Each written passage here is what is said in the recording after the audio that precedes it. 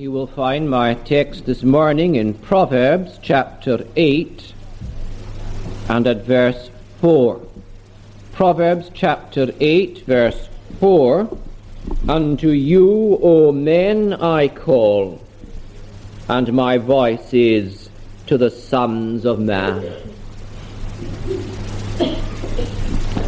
In the first 9 chapters of the Proverbs, the book of Proverbs, Solomon is extolling wisdom. He is singing wisdom's praise. But what are we to understand by the term wisdom as it is used here? Is it merely a characteristic, an attribute of deity, an attribute of God? Or is it being personified? It is more than that. Wisdom is here presented to us as a person. Whether he understood it or not, Solomon, writing under the inspiration of the Holy Spirit of God, is speaking here of our Lord Jesus Christ. It is the Lord Jesus Christ who speaks here. Can you doubt it?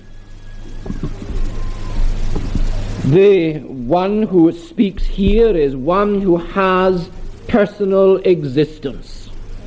We read in verse 30, Then was I by him as one brought up with him. I was daily his delight, rejoicing always before him. This is one who enjoyed eternal communion with the Father before ever the world was. This is our Lord Jesus Christ, the one of whom the Father later declared, This is my beloved Son, in whom I am well pleased. This is one who antedates creation. We find that in verses 24 to 29. When there were no depths I was brought forth, when there were no fountains abounding in waters, before the mountains were settled, before the hills was I brought forth. When as yet he had not made the earth nor the fields. When he prepared the heavens I was there. When he set a compass upon the face of the depth. When he established the clouds above, and he strengthened the fountains of the deep. When he gave to the seas decrees that the waters should not pass. His commandment, when he appointed the foundations of the earth. I was there. This is the Word, the divine Word, the Lord Jesus Christ, the one who is himself the agent of creation. By him all things were made, and without him was not anything made that was made. The one who is spoken of here as wisdom is the one who gives to the rulers of the earth the authority that they possess. We have that in verses 15 and 16. By me kings reign and princes decree justice. By me princes rule and nobles, even all the judges of the earth. This is our Lord Jesus Christ, who declared, All power, all authority is given unto me in heaven and on earth. Without any question, wisdom here is our Lord Jesus Christ. He is speaking. And in the words of our text this morning, we have the gospel call being sounded forth 1,000 years before Christ came to earth. We come this morning to the last Sabbath morning of another year. How swiftly the years are going by. It is surely on such an occasion appropriate that we should pause and consider yet again the call of the gospel. And I want you to notice first of all this morning to whom the call is addressed. To whom the call is addressed. Unto you, O men, I call, and my voice is to the sons of man. The call goes out to men, to human beings, to the sons of men. They and they alone are addressed in this call. It goes out to men and women, to human beings. It is not going out to angels, not to cherub or seraph. They are of nobler nature. They are sinless creatures. But this call goes out not to those sinless creatures, but to the sinful sons of men. It goes out not to demons. Satan and all his hosts will perish eternally in hell. The call goes out not to them, but to man. The call goes out to men and women. Unto you, O men, I call, and my voice is to the sons of man. Men deserve also to perish forever in hell, but the Lord Jesus Christ calls to them in mercy. On them he has set his love. Verse 31 says, my delights were with the sons of men. He delights in them, on sinners, on men, on human beings, on men and women. He has set his love. Unto you, O men, I call, and my voice is to the sons of man. It is for men that he came into the world 2,000 years ago. The Son of Man has come to seek and to save that which was lost. It was for men and women, for sinful people, that he died there at the cross of Calvary. He bore our sins in his own body upon that tree. He bore the punishment due to us, the reward, the just reward of our misdeeds. He died there as the sinner's substitute and made a complete atonement for sin.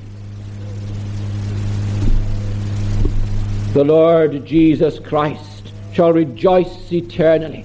It shall give him everlasting joy and delight to have with him in his presence throughout all eternity those for whom there at the cross he died, the sons of men. But this call is a general call. It is a call that goes out to all who have ever lived, to all men everywhere. Unto you, O men, I call, and my voice is to the sons of man. It goes out to all who are on this earth this morning.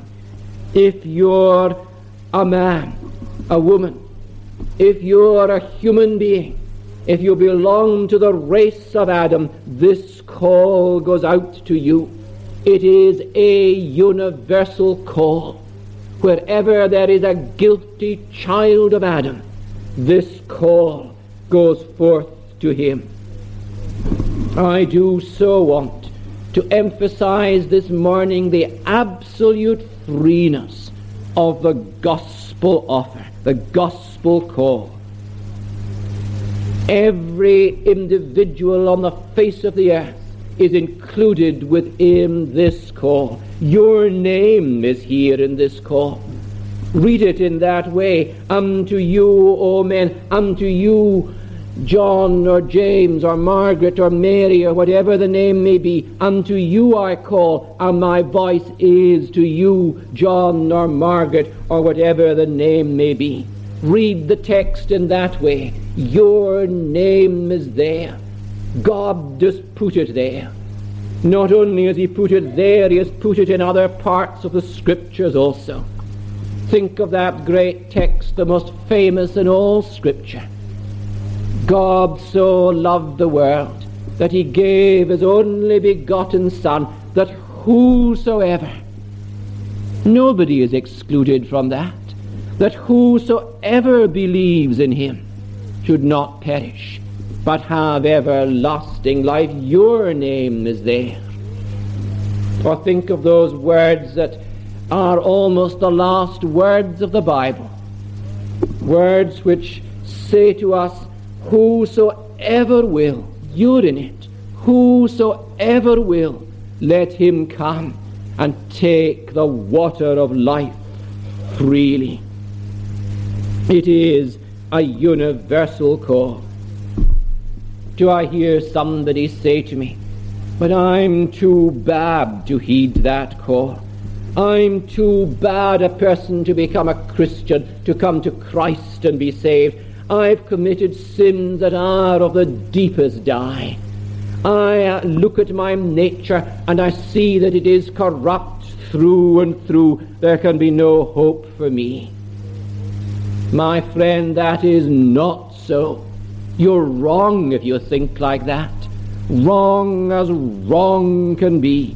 However far you may have gone in sin, however far you may have gone in sin, if you're a man, if you belong to the human race, however you may have degraded the dignity of your manhood, this call goes out to you. The blood of Christ can make the foulest clean. Don't dare say that the blood of Christ can cleanse a lesser sinner, but that it cannot cleanse me. Come to Christ, believe in him, and every stain will be washed away, and you will be whiter than the snow. Do thou with hyssop sprinkle me, I shall be cleansed so. Yea, wash thou me, and then I shall be whiter than the snow. Or do I hear somebody say this morning, I need to wait until I make myself better. Only then, when I've made myself better, when I've improved myself somewhat, can I come to the Lord Jesus Christ heeding this call. But the Bible nowhere says that you must make yourself fit to come to Christ. Come to the Lord Jesus Christ. The gospel is a gospel of free grace, of undeserved mercy. There is one way of salvation and one way only. You have no contribution whatsoever that you can make to the acquiring of your own salvation. You must simply receive it as a gift of undeserved mercy. By grace are ye saved.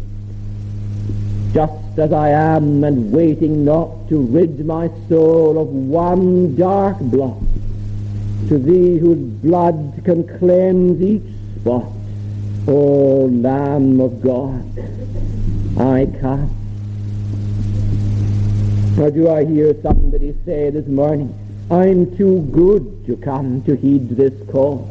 I don't need to be washed in the blood of Christ. I don't need to be born again. I don't need to be converted. I've led a respectable, decent, upright life all my days. I do what I can to help others. I'm a deeply religious person. My friend, this call goes out to you too. You're a sinner. You possess a sinful nature. You were shapen in iniquity. In sin did your mother conceive you. You've committed countless sins. You need to be cleansed. You need cleansing. You need forgiveness. You need salvation just as surely as does the murderer in his prison cell this morning. Continue to rely upon your own respectability. Live and die doing so, and you will forever in hell be the companion of those scandalous sinners whom now you despise, if they too refuse the gospel offer. The call goes out to you. Unto you, O men, I call, and my voice is to the sons of man. Or do I hear somebody say, I'm too young to heed this call. I'm just a child yet. The gospel call, the gospel is for older people. Not so. The great majority of those who come to Christ come to them while they are still young. If you're a young person here this morning, there's a special promise for you. The Lord Jesus Christ has written it into this very chapter. It's there in the 17th verse. Those that seek me early shall find me. The call goes out to you, young man. It goes out to you, young woman. To you, a boy, you, a girl. Come to Christ and you will obtain life. Life in all its fullness. life that is life indeed. You'll have life abundant here in this world, and in a world to come, life everlasting. Or do I hear somebody say, I'm too old now to come. I've spent my life for the frivolities of this world. I heard the gospel presented many times, but I resisted that gospel. I've left it off too late. Well, it is 1,000 pities that you didn't come to Christ long ago. You are seriously at fault there. But I'm here this morning to tell you that Christ is calling you to come to himself. There is still an opportunity for you to come. Within a day and a half or so, you have entered into a new year. Are you going to let the opportunity pass yet again and end yet another year, still without Christ, when his call comes to you? Unto you, O men, I call, and my voice is to the sons of man. It goes out to everyone. It's a universal call to whom it is addressed. But let us notice, secondly, the earnestness of his call. The earnestness of his call. We see this, first of all, in that he cries aloud. Verse 1 says, wisdom cries. Understanding puts forth her voice. It's a loud shout that is made. We're told in verse 3, she cries aloud at the gate.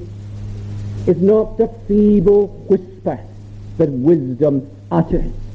It's a loud and an arresting cry.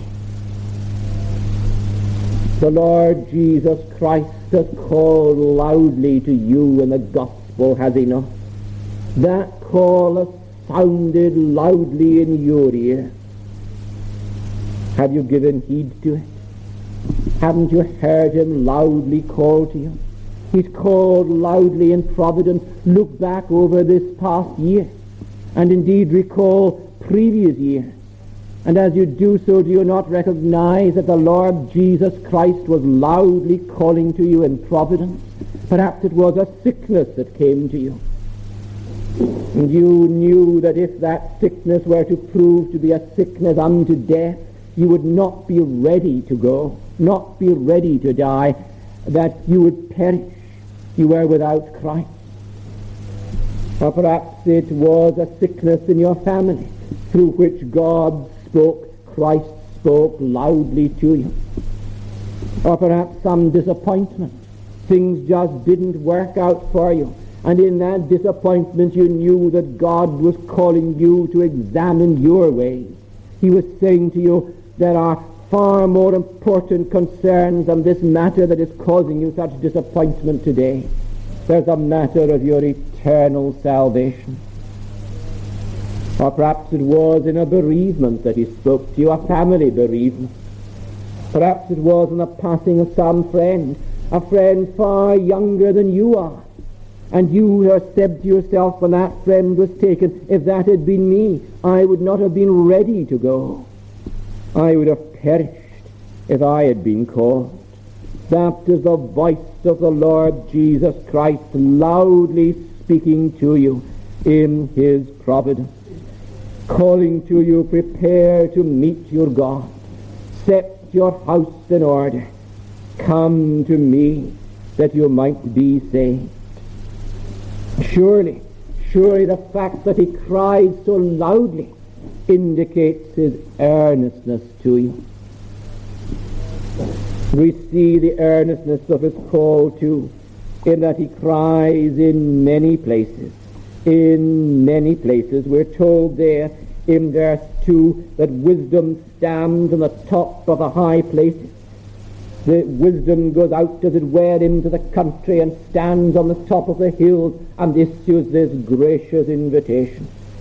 Also, wisdom goes out to the country and goes along the country byways and highways, issuing this call to all who will hear, by the way and the places of the path. Wisdom also goes into the city, not just into the country, but into the city, into the urban centres, into the places where the throngs of people are, places like London and New York and Tokyo, the great cities of the world. Wisdom goes to the city streets, the places there where people are passing by, and goes to the doors of the streets of the city, knocking on the doors, telling the people the good news. We have that in verse 3. She cries at the gates of the entry of the city, at the coming in, at the door. She goes to the gates of the city. In the ancient world, the city gates were the places where the merchants did their business and where the judges dispensed justice. In all these places, wisdom cries out this glorious message. How earnest is the Lord Jesus Christ in presenting the gospel call. He sends his servants with his message to every nation and to every creature. He sends this message to Jew and to Gentile, to rich and to poor, to black man and to white man, to the educated and to the ignorant, to the civilized and to the savage. You've heard the message, haven't you? Wherever you've gone, you've come to church and you've heard it there loudly and clearly made known to you. You've turned to the Bible and you've heard this same message there. You've heard it in your own family. Perhaps there's been one member of your family converted to the Lord Jesus Christ, and that person's witness has spoken to you. That's Christ calling you in the gospel. You've heard it at your work. There's been a colleague of yours, a workmate, changed, noticeably changed, converted to the Lord Jesus Christ. And you've said to yourself, I've heard the gospel message far, far oftener than he heard it, and I'm still unsaved. That's the Lord Jesus Christ calling to you. You've heard it as you've pursued some sinful practice. You've said to yourself as you've done so, I should not be doing this, I should not be here. This is a place of sin, this is a den of iniquity. You've realized that you were on the broad road that leads to destruction. That's the voice of Christ calling to you in the gospel. How earnestly he calls. Oh, how great must be the danger when he calls so earnestly. He knows the awful destiny that awaits those who do not heed this call, and so earnestly he calls. How great must be his love when he calls so earnestly. As he stands today on this last Sabbath day of 1990, with his arms of love outstretched, waiting to welcome you. Oh, my friends, are you going to allow yet another year to end without giving heed to the gracious call he utters in the gospel of his grace? See the Lord Jesus Christ descend the Mount of Olives. He looks over the city of Jerusalem. It's lying peacefully beneath him. If thou, he says, had known, even thou, at least in this thy day, the things which belong to thy peace. He knows that before long the armies of Titus, the Roman armies, will come, and there'll be terrible suffering and destruction there in the city of Jerusalem. How different it would have been if only the people had given heed to his call. How often would I have gathered you, he said, as a hen gathers her chickens beneath her wings, and you would not. You were just unwilling to come. That was his lament as he wept there. He wept over the city of Jerusalem. God, are not those here this morning over whom the Lord Jesus weeps? How often would I have gathered you, and you were not willing? Oh, my friend, won't the earnestness of the Lord Jesus Won't his tears break your heart? And even on this last Sabbath day of the year, draw you to himself, heeding this call that goes out. The earnestness of the call. Those to whom the call is addressed. The earnestness of the call. And notice thirdly what he promises. What he promises. He makes here marvelous promises. Look at verse 18. Riches and honor are with me, durable riches and righteousness. He promises great riches. Look at verse 19. My fruit is better than gold, and my revenue than choice silver. Look at verse 21. I will cause those that love me to inherit substance. There's a great inheritance for those who heed this call. I will fill their treasure. They'll lack nothing. No good thing will he withhold from those who walk uprightly. See verse 35. Those who find me find life. Life he gives. How can I sum it up? What is it that Christ gives? What are the riches that he bestows? Let me just briefly try and sum up under three heads. First of all, righteousness. Righteousness. He gives righteousness. Verse 18 says, with me are durable riches and righteousness. There is none of us righteous, no, not one. We're all sinners. And if God should mark iniquity against us, none of us could stand. But if you come to Christ, if you heed this call, if you believe upon the Lord Jesus Christ, he'll give you righteousness. He'll impute to you, count as yours, the perfect righteousness of his own Son. And on the ground of that righteousness you will find acceptance with God. If you're a believer in the Lord Jesus, if you're a true believer in him, then you're one of those to whom God has imputed the righteousness of Christ. You're one of those whose sins have all been put to Christ's account and atoned for at the cross.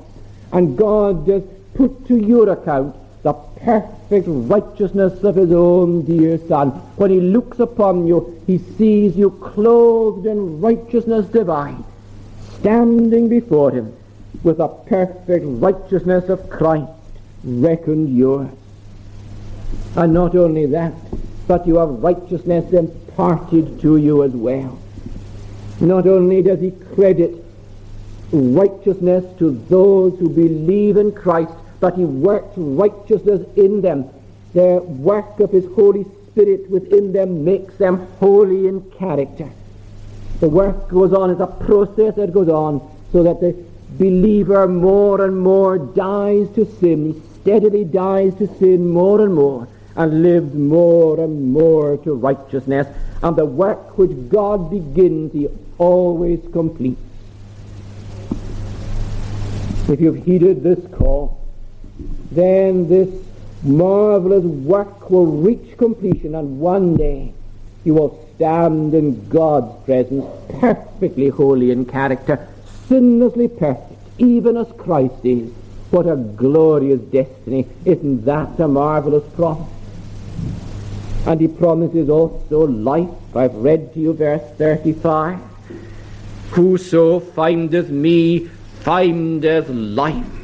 We all want life, don't we? None of us should be content with a mere existence. We want life that is joyful and satisfying, life that is abundant, life that is life indeed. And that's what Christ promises. I am come, he says, that men might have life, and that they might have it more abundantly. True life is found not in the world, and in its trivial ways. Fading is the worldling's pleasure, all is boasted pomp and show. Solid joys and lasting treasure none but Zion's children know. In Christ is found satisfaction for the deepest yearnings of the human heart. And the life that Christ gives is life eternal. A life that consists in knowing God and Jesus Christ whom he has sent. It's a life of communion with the God of heaven and with his Christ. And that communion continues to deepen as the days and the years go by. And it is a communion of fellowship with God, a personal acquaintance with him, that shall last forever and forever. He gives righteousness, he gives life, and thirdly, he gives glory. Glory, verse 21 says, I cause those that love me to inherit substance. There's a great inheritance for the people of God, for those who heed this call. I've already spoken of the inheritance that they have here in this world. But there's a great inheritance that they have in the world to come. It's an inheritance that is incorruptible, that is undefiled, and that is unfading. It's reserved in heaven for the people of God. It's incorruptible. It cannot perish. It cannot be ravaged. The hostile armies that invaded the land of Canaan, the Old Testament inheritance, the inheritance of God's people in Old Testament times, did terrible havoc ravaging that land, a land flowing with milk and honey though it was. But no hostile powers can ravage the inheritance that awaits the people of God. It's an inheritance that is undefiled. There will be nothing to mar the splendor of heaven. Nothing that defiles will enter in. In the environment of heaven and in the people who will be there in heaven, there will not be the least trace, not the remotest vestige of anything that defiles. And the inheritance of God's people is unfading. We all love beauty. And there are many beautiful things here in this world that God has created, but the beauty of all of them eventually fades. The lovely flower that blooms in the summer soon withers. The autumnal glory of the trees comes soon to an end, and the trees are stark and bare in winter. But the land to which the people of God go, the land that is their inheritance, is a land of pure delight. Heaven with all its glories undiminished awaits forever those who heed this call. He gives grace now, and he gives glory then. These are the promises: righteousness, life, glory. Do you have this righteousness? Do you possess this life? Can you exult in the hope of the everlasting glory? You do possess this perfect righteousness. You do have this abundant life. You can exult in the hope of everlasting glory if, and only if, you have heeded the call of this text. What is the substance of it? Well, it's a call to repentance. Verse 13 says, the fear of the Lord is to hate evil, pride and arrogancy and the evil way. It involves turning away from sin, making an about turn. It involves repentance. But it's a call to himself, a call to Christ. Verse 35 says, whoso finds me finds life. It's a call to Christ. Come unto me, he says, all you who labor and are heavy laden, and I will give you life. He who has the Son has life. Believe on the Lord Jesus Christ, and you will be saved. You've heard this call, I know, many, many, many times, but have you responded to it? You pass today another milestone. This is the last Sabbath morning, the last Sabbath day of 1990. Before we meet here for a Sabbath morning service again, we will have entered into a new year. Oh, before that new year comes, before this Lord's day ends, will you not heed the earnest cry of the world's Saviour? He calls to you. He calls to you personally. He calls to you individually. Unto you I call, O men, and my voice is to the sons of man. Let us pray. We pray, O Lord our God, that thy Spirit will work in us, and if as yet we have not heeded the call of the gospel, may we come in penitence and in faith to Christ and find life. For his name's sake. Amen.